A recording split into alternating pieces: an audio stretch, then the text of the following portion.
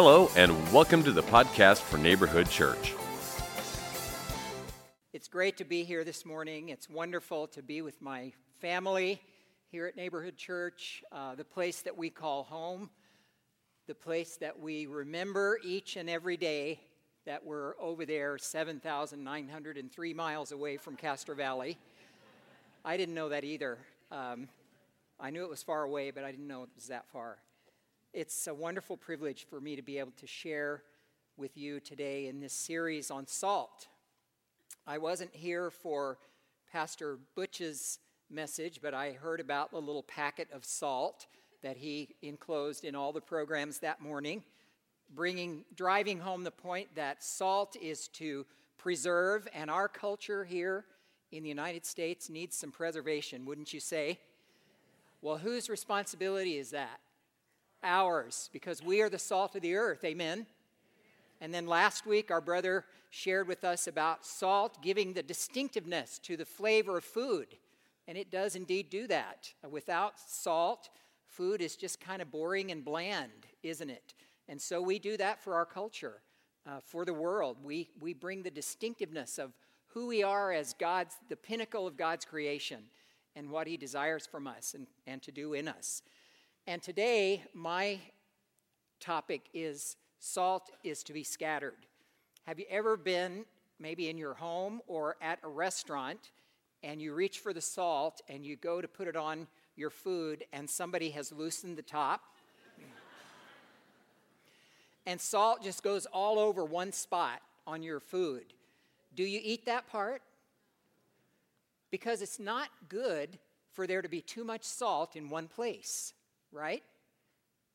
It preserves, it makes food taste distinctive when it's in right proportion, but if there's too much, we just cut that part off and push it aside. That's what we're going to talk about today, that salt is to be scattered. And I hope that as a result of our time together in the Word today, that maybe somebody here today will come out to the Mission Center after the service and say, Pastor Randy, I think God's calling me to be scattered somewhere. That may be locally or it could be globally. Who knows? God knows, and He will do His work. When I was a Bible college student, we sang hymns back in those days in our chapel service, and there was a hymn that we sang sometimes in chapel called I Surrender All. Anybody remember that old hymn? Yeah. Neighborhood Church loves the hymns. Well, we kind of tongue-in-cheek, we meaning my classmates, my co-students, and we sort of did a tongue-in-cheek version of I Surrender All. I won't sing it for you, but I'll tell you the words. It goes like this. Some to Jesus I surrender. Some to Him I freely give. I will sometimes love and trust Him. In His presence sometimes live. I surrender some. I surrender some to Him, my blessed Savior, I surrender some. It's funny, not because it's in a ha-ha kind of funny way, but it's funny because it's too true in our lives. We, as followers of Jesus, we are delighted with the unconditional love that is offered to us by God through His Son, Jesus. We are happy with His complete forgiveness of our sin. We are looking forward to the unequivocal hope that we have of heaven because we are followers of Jesus. But when it comes to what God asks of us, we pause and step back and take stock too often. We hold a little bit in reserve for ourselves too often. And that's what we're going to be thinking about this morning. Whether any of us might be in that place today, and God has something to say to us. If you have your Bible, turn with me to Mark chapter 10. I'm sorry I did not look up the page number on the seat Bible that's in front of you, but if you're sitting near somebody who doesn't seem so familiar with the Bible, offer a hand so they can get to Mark chapter 10 with you.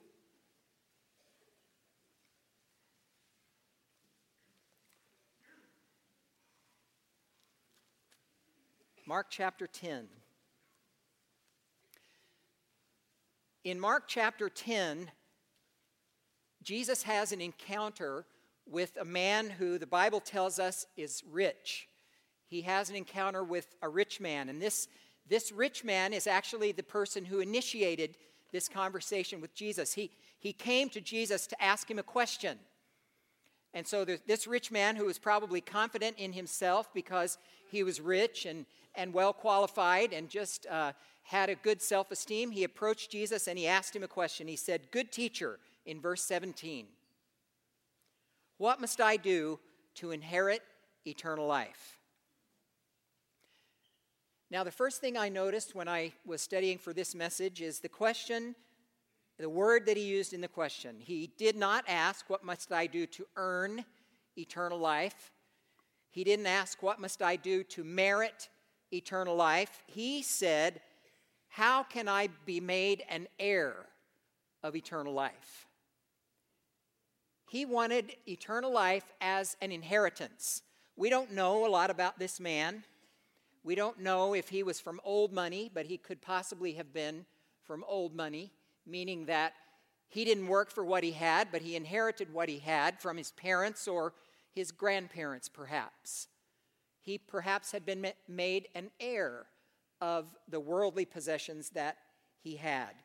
So he came to Jesus with a question about how he could inherit eternal life free of charge. He didn't want to pay a price. He wanted the goods for nothing. How can I be made an heir? Perhaps because that's what he was in the world. He was an heir of the riches that he had. Well, if you're familiar with the story, you know that Jesus answered him by telling him that there were some things that he needed to do to have eternal life. But I find it also very interesting, as you look at verse 21, Jesus, who could read this man's heart, Jesus, who knew this man's motives, he knew the sincerity or the insincerity of the man's request. He knew all of that, but verse 21 says that when Jesus looked at him, what did he do? He loved him. His heart was laid bare before the Lord, as is all of our hearts. But Jesus loved him. And he loves you and me in the same way, regardless of how divided we may be, regardless of how mixed our motives might be. Jesus looks at us and he loves us. But in the midst of that love, Jesus cuts to the quick in this man's life, in his heart. And Jesus answered him, "One thing you lack. Go sell everything you have and give to the poor, and you will have treasure in heaven. Then come follow me." One thing. But wow, what a thing. What a thing Jesus asked of this man. He knew this man.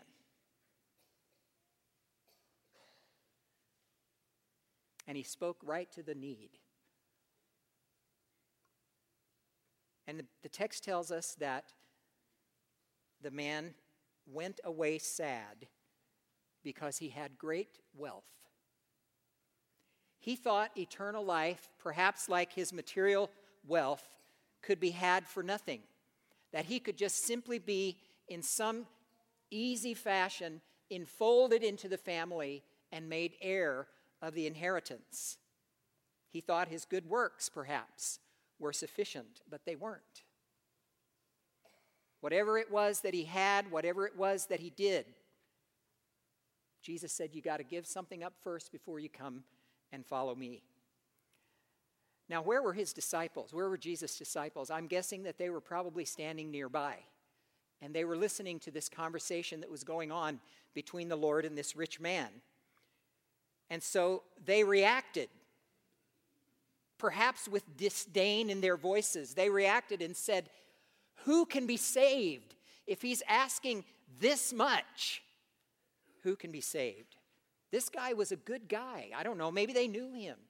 Maybe he was an upstanding citizen in his community. We don't know. Maybe he was generous. Maybe he was philanthropic. Maybe he did share of his possessions with others. We don't know. But they were thinking, gosh, if this guy can't do it, who can be saved? And then, as they consider that question, their perspective is turned upon themselves. And they begin to think about their own relationship with Jesus and what they had done. And then Peter, who is always quick to pipe up, he says, we have left everything to follow you. We've already done it, Lord. We've already left everything. We've done exactly what you said this man needs to do. It was like he and the other disciples were looking for confirmation. They were looking for affirmation from the Lord that what you're doing is sufficient. What you're doing is enough. What you're doing is accepted. And the response of Jesus to this declaration by Peter, we've already done this, is where I want us to focus our thoughts for a little bit this morning. Verses 29 to 31 of Mark 10. Jesus is speaking. He says, truly I tell you, no one who has left home or brothers or sisters or mother or father or children or fields for me and the gospel will fail to receive 100 times as much in this present age, homes, brothers, sisters, mothers, children, and fields, along with persecutions, and in the age to come, eternal life. Today, as we look a little more closely at this passage, we're going to be old school this morning. You'll notice there are no notes in your bulletin. There's not going to be any PowerPoint for you to fill in blanks. You're just going to have to listen up and hear the message that Jesus has spoken to this man, and through this man, spoken to us. The first thing I see in this passage, and there are three things that I want to bring our attention to this morning. The first thing is this: if you want to follow Jesus, there is a necessary loss. Not unnecessary, there is a necessary loss. If you want to follow Jesus, he said that this man had to leave some things. Sell everything, give it to the poor, then come follow me. If you want to follow Jesus, you have to leave some things. The old adage, you can't take it with you, is not only about death. It's also about the life of a follower of Jesus. There are some things that you cannot take. There are some things that you must leave behind. For this man, in Mark chapter 10, it tells us he was very rich. So what was holding this man back were his worldly possessions. That may speak right there to some of us. Jesus had the discernment to understand that this man's riches were that which were encumbering him in his relationship with God. This man needed to divest himself of his financial portfolio. He needed to divest himself of his standard of living, of his lifestyle. He needed to divest himself of all the worldly comforts, all the worldly insulation, all the worldly esteem that his wealth brought to him if he wanted to move forward in his relationship with God. And the same is true for you and me. There's a necessary loss. If there's one word that I would use to describe the American church, that word would be comfort or comfortable. As an American living abroad, I have realized how much a core value comfort is to us as a people. We like to be comfortable, don't we? We have thermostats in our homes that regulate the temperature. We have heated seats in our cars to keep us warm on cold days. We have thermostats in our air conditioning in the car to keep us cool on hot days. We like to be comfortable, and I'm not saying this as a criticism. Notice I'm saying we because I am a product of this culture. In fact, before I came back this time on this trip, one of my friends, my American friends in the States, in Cambodia, she said to me sort of tongue-in-cheek, "Can you bring me a sofa back from the U.S.?" Because you know what? There is not a comfortable chair to sit in the entire country of Cambodia. I have decided this, or at least I have yet to sit in one, except maybe in the lobby of a five-star hotel, because they probably have their sofas imported from the United States. We like to be comfortable. I like to be comfortable. But what happens when you have had a good meal, and I've had a lot of good meals in the last 3 weeks here in the United States. When you've had a good meal and you sit down on a nice, comfortable sofa, you just lean back and you put your feet up, what happens to you? You get sleepy, don't you? You get drowsy, you get groggy, you get lethargic. And I'm afraid that there are a lot of drowsy, lethargic Christ followers in the American church. We are happy with things the way they are, and we want to improve things from what they are. We are focused on how good it feels to just be here and enjoy our comfort, enjoy our blessings. We're comfortable Christians. And Jesus is saying to us, if you want to follow me, there are some things that you have to leave. We've got to step out of our comfort, and we've got to follow. That word is an active word, isn't it? The only thing that I know that you follow from a couch is sports, right? We follow football, we follow baseball, we follow basketball, whatever it is, we follow it from our sofas. But in life, you don't follow from a sofa. And you certainly don't follow Jesus in a passive position. This word follow implies that we get up, that we get moving. It implies that the person that is in front of us is moving. And in order to stay with him, we have to follow. We have to move as well. 3 years ago, this month, August 8th, 2010, my wife and I, Crystal, followed Jesus to Cambodia. And believe me, there was a lot involved in getting on that plane in the middle of the night. If you had been with us at the airport that night when we left the United States and moved to Cambodia, you would have seen all of our luggage open in the middle of the terminal because it was overweight, and we were shifting and throwing away and giving to friends, and we don't need this, so that we would be within weight.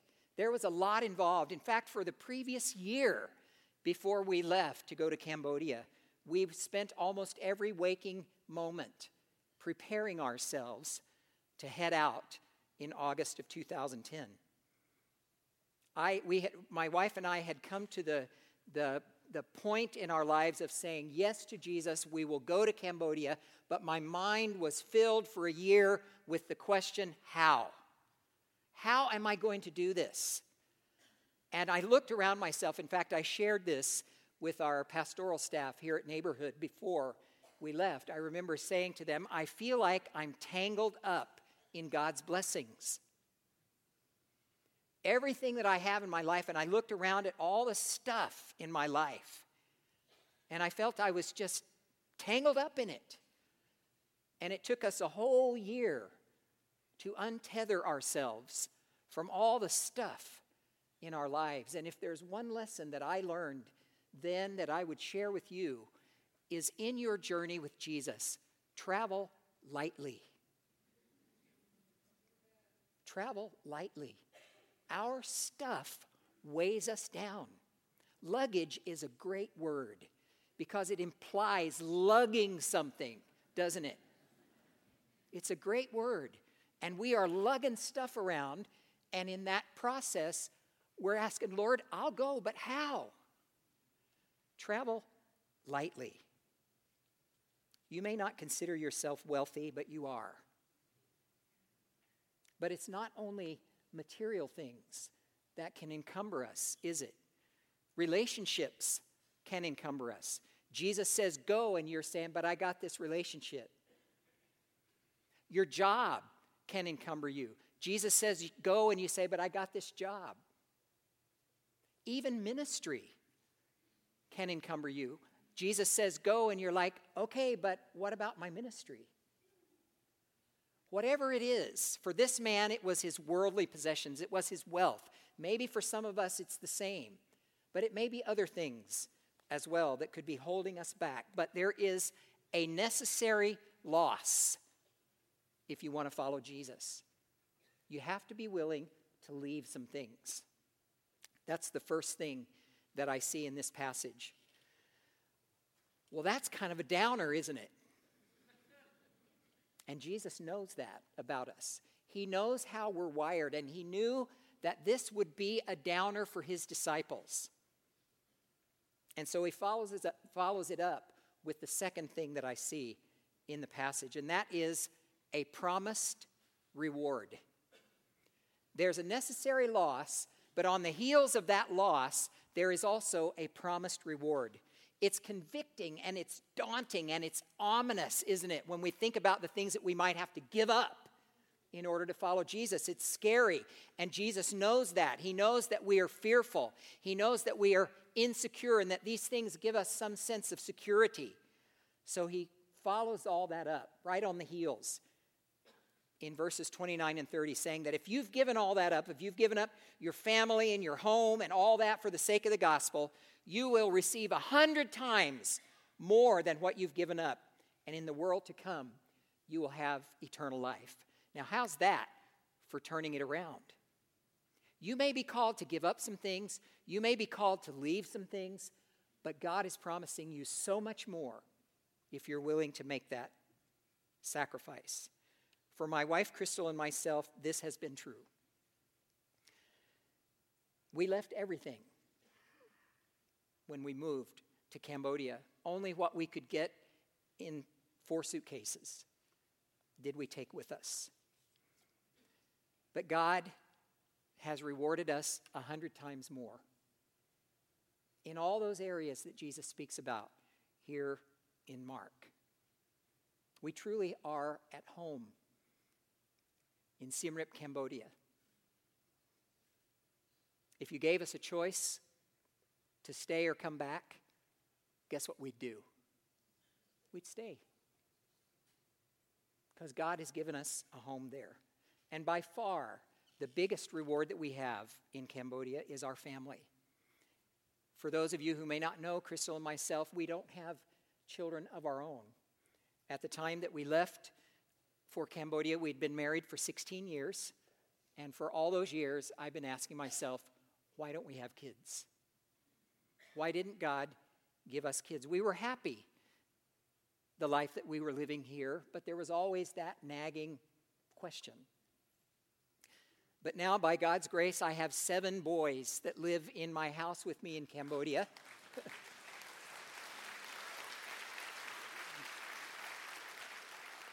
And I'm called Papa by every one of them. And the youngest one is going to be 3 in October. The oldest one is going to be 25 in October. So I'm learning toddlers, teenagers, and 20-somethings all at the same time, being a father. It's a dynamic house, believe me. But I could not love those boys anymore if they were the fruit of my own loins. I love them as my own. One of them recently, when I helped him to open a Facebook page and I was typing his name on the little application thing that you do at the beginning, I typed his Cambodian name there and he stopped me. He said, "No, Papa, I want to use your name." And I said, "You mean Mate?" His first name is Mate. "You mean Mate Odom?" "Yes." So if you look on Facebook for Mate Odom, that's my son in Cambodia. But I look at the faces of these boys and I realize that there are thousands, tens of thousands just like them, all across Cambodia. Because of Cambodia's turbulent, terrible history in the last 40 years, there are misplaced children all over the country. Our kids came to us, our boys came to us from the orphanage where we served the first 2 years that we were there in the country. And during that time, while we were still in the orphanage, God convicted us that these kids need something beyond the orphanage. They need something beyond high school or college. Their education prepares them for virtually nothing. So they graduate, they age out of these institutions, and they have no skills whatsoever. They can't even grow rice, which is what 90% of the population of Cambodia does for a living. They can't do it because everything has been handed to them. So they are children at risk. They are young people at risk. They get involved in crime. They get involved in gambling. They get involved in the pervasive sex industry throughout Cambodia and Southeast Asia. And so God convicted us. We need to be doing something to bridge that gap between graduation and adulthood, between aging out of an orphanage and adulthood. We need to bridge that gap by providing skills to these young people. First of all, bringing them to Jesus and teaching them, discipling them, what it means to be a follower of Jesus, what it means to give up what God has given you for the sake of his purposes in your life, but also to give them a vocation, give them some skill that will enable them to earn a living for themselves and for their family and to bring their nation up from the dust at some point in the future. So God has allowed us to start a little organization of our own that we're calling Equip Cambodia. And I've got a little couple-minute video that I'm going to show right now so you can get a taste of what Equip Cambodia is all about, and then I'll unpack it for us in just a minute or two.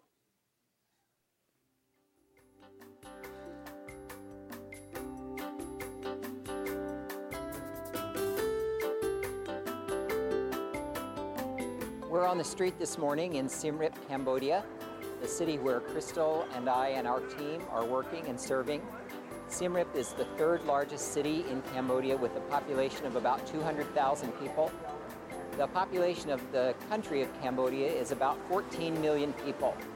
And statistics say that approximately 35% of those 14 million people are under the age of 18. So there is a huge block of the population that is just coming of age. And so the area that we are working in here with Equip Cambodia is with what we are calling transitional youth. These are young people who have reached the age of 18 and who are transitioning out of education, graduating from secondary school. Some of them may be going on to college. Others are transitioning out of orphanages.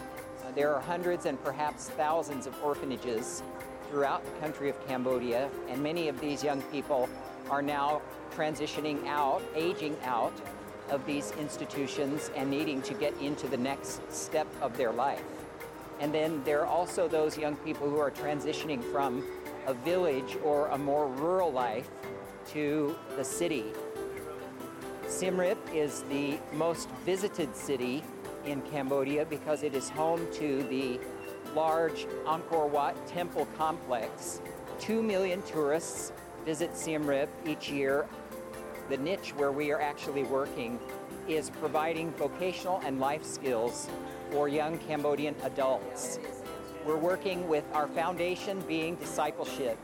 We partner with the Cambodian church to ground young people in their faith, to introduce them to Jesus Christ, to bring them to faith, and then to bring them to maturity. In addition to that, these young people need to have skills that will enable them to get jobs, to provide for themselves and for their families.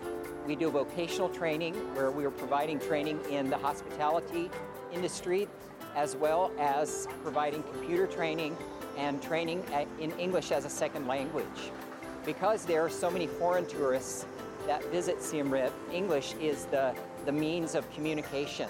In addition, simple life skills, training young people how to have a relationship that is honoring to God, how to manage their own money in a way of integrity. Our purpose statement as an organization is actually equipping Cambodia's next generation for life transformation. And we do that by providing these kinds of skills.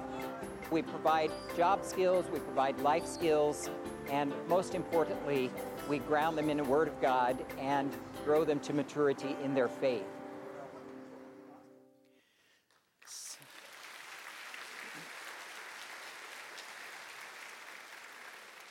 So imagine 35% of the population being under the age of 18.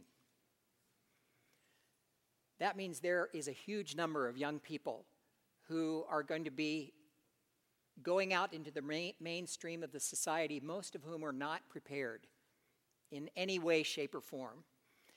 And so this vision that God has given us to equip Cambodia's young people will help to bring a fabric of society that will be productive and positive, and most of all, bearers of the light of Jesus Christ to the people around them with integrity. So that's the reward for Crystal and myself. There was a necessary loss, but there's a promised reward. When we follow Jesus, he rewards us 100-fold beyond what we ever needed to give up. But there's one more point, and we have to bring this one home. I wish we didn't have to. It would be nice if it wasn't in the passage, but it's there. So to be true to the passage, we have to look at verse 30. Because along with the rewards, what does Jesus say we're going to have? Persecutions. So there's a stark reality. There's a necessary loss, there's a promised reward, but there's also a stark reality. And you have to ask yourself, why did he need to say this? I was happy with the rewards. He got me over the loss when he talked about the rewards, but then he says, along with all this, persecutions. Life sucks sometimes, doesn't it? Sorry, I don't have a job to lose, so I can say that.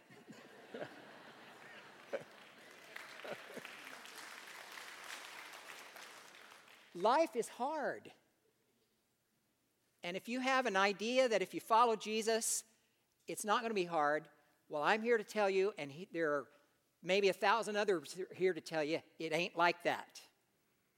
Along with all the blessings, along with all the wonderful promises of God, come persecutions. And notice he says it with a big S on the end of the word. Not just one persecution, but one after another, after another, after another, after another.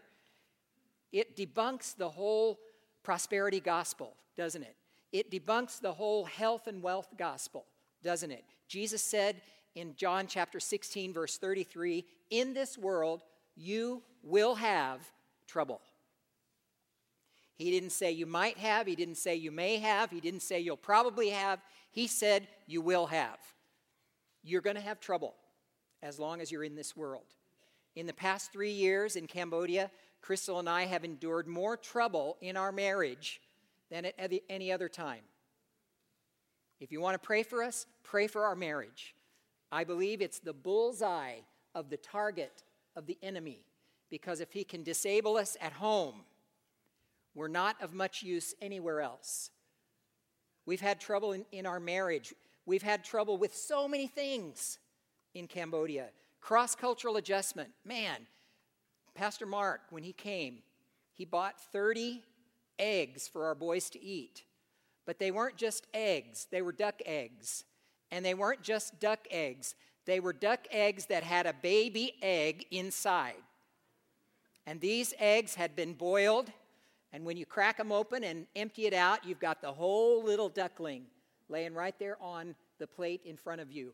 And if you gave our boys a choice between Ghirardelli chocolate and a duck embryo, they would choose a duck embryo every day of the week and twice on Sunday. They ate 30 of them right there in front of Mark, and no, he didn't eat one. I did, but he didn't. He also coerced me in that same meal to eat a whole mouthful of crickets.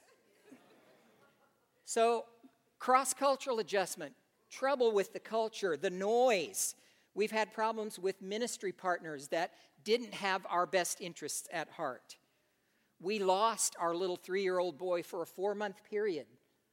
In fact, last summer when we were here at Neighborhood Church, he was not with us at that time, and we didn't know if we would ever get him back. And believe me, that was a time of mourning for my wife and for myself. At one point in the orphanage, we had to evacuate all 50 of our children and our whole staff because there was a threat of war on the border with Thailand. Man, I've never been around that kind of stuff before. We've tried to learn the language. We've dealt with mosquitoes that have malaria and dengue fever and who knows what else. And the very first day, I'll tell you this, We jumped into the end of the pool, the deep end of the pool. The very first day we arrived in Cambodia, one of the children at the orphanage died. We weren't quite there yet. We had spent the night in a city a couple of hours away. We were called that morning that he was sick, and then a few minutes later we were called again that he had passed away. So we got in the car and we drove to the village where the orphanage was located, to the church where there was a makeshift casket that had been built by the men of the church. It had been covered with wrapping paper so that it would look pretty, and inside was Makara's body. We arrived in Cambodia at a funeral. The second day, our boys went out to our farm and they dug the grave. The third day, we loaded the casket in the back of our little Toyota pickup and I drove the hearse. I had ridden in as a pastor in a hearse a few times, but never had to drive it. But this time I was driving it out to the farm where we buried that little boy. Man, it's tough. It's tough. Along with the blessings come persecutions. But I have discovered, as you probably have as well, that it's in those times that we learn how to trust. So today, if you're enjoying your comforts, praise the Lord. But at the same time, listen to Jesus, who's saying, you want to follow me? You got to give up some things. I'm going to bless you, but there's some stark reality in the midst of that blessing. It's not going to get problem-free until you get to heaven. In Cambodia, we have an American friend called Heather. Heather's been in Cambodia for over 10 years. She speaks the language fluently, and she was telling us one time that when she comes back to the States, some people sometimes say to her, wow, Heather, you must really love Cambodia. And she says, no, I love Jesus. And as I said in the first service today, I could go for hours on a gripe session right now telling you all the things about Cambodia that I don't like. It's not just uncomfortable sofas. There's a lot more that make it difficult to live in Cambodia. So I'm not going to say that I love Cambodia, but I do love Jesus. And so today, if the Holy Spirit is stirring in your heart, that's what he did for me over 3 years ago when I went to Chipotle for lunch with my friend Brian. I had no idea what God was going to do over one burrito bowl. But I went into Cambodia. I went into Chipotle that day going one direction in my ministry, and I walked out of Chipotle going a different direction, because in the midst of that lunch, over that conversation, God dumped on my heart a vision for Cambodia. So God may be stirring you today in some way. Listen to that stirring. Don't be afraid of that stirring. I've had people in our church say, this church right here, say to me, oh, I could never do what you're doing. Don't shortchange the power of God to work in you. You don't have to be a super saint. How do I know that? Because I ain't one. I'm just a guy like you. God can use you if you trust him, if you believe him, if you get up off your sofa and you follow him. So let me pray for you right now, and then Pastor Mark's going to come and close us up. Father, I just want to thank you for this church, Lord. This body of believers that loves you, God. It's so evident and clear that this church is in love with Jesus and that we have bought the gospel. We want to be about what you are about. We want to be impassioned by what you are passionate about. So, Father, I pray that today you will unleash your Spirit in the hearts of each and every one of us here today. And, Father, that one day there will be people going to the uttermost parts of the earth because they heard your call here today. And, Lord, if there's anyone here that has never said yes yet to Jesus, I pray that today will be the day. Today that your Spirit would compel them as well, that a life worth living is a life in love with Jesus. So do your work now, Father, as we continue our worship. We thank you, we love you, we live for you, and we say all this in Jesus' name. Amen. Thanks for listening. If you'd like to hear additional messages, or you're interested in finding out more about Neighborhood Church, please visit our website at 3crosses.org. That's the number 3, crosses.org.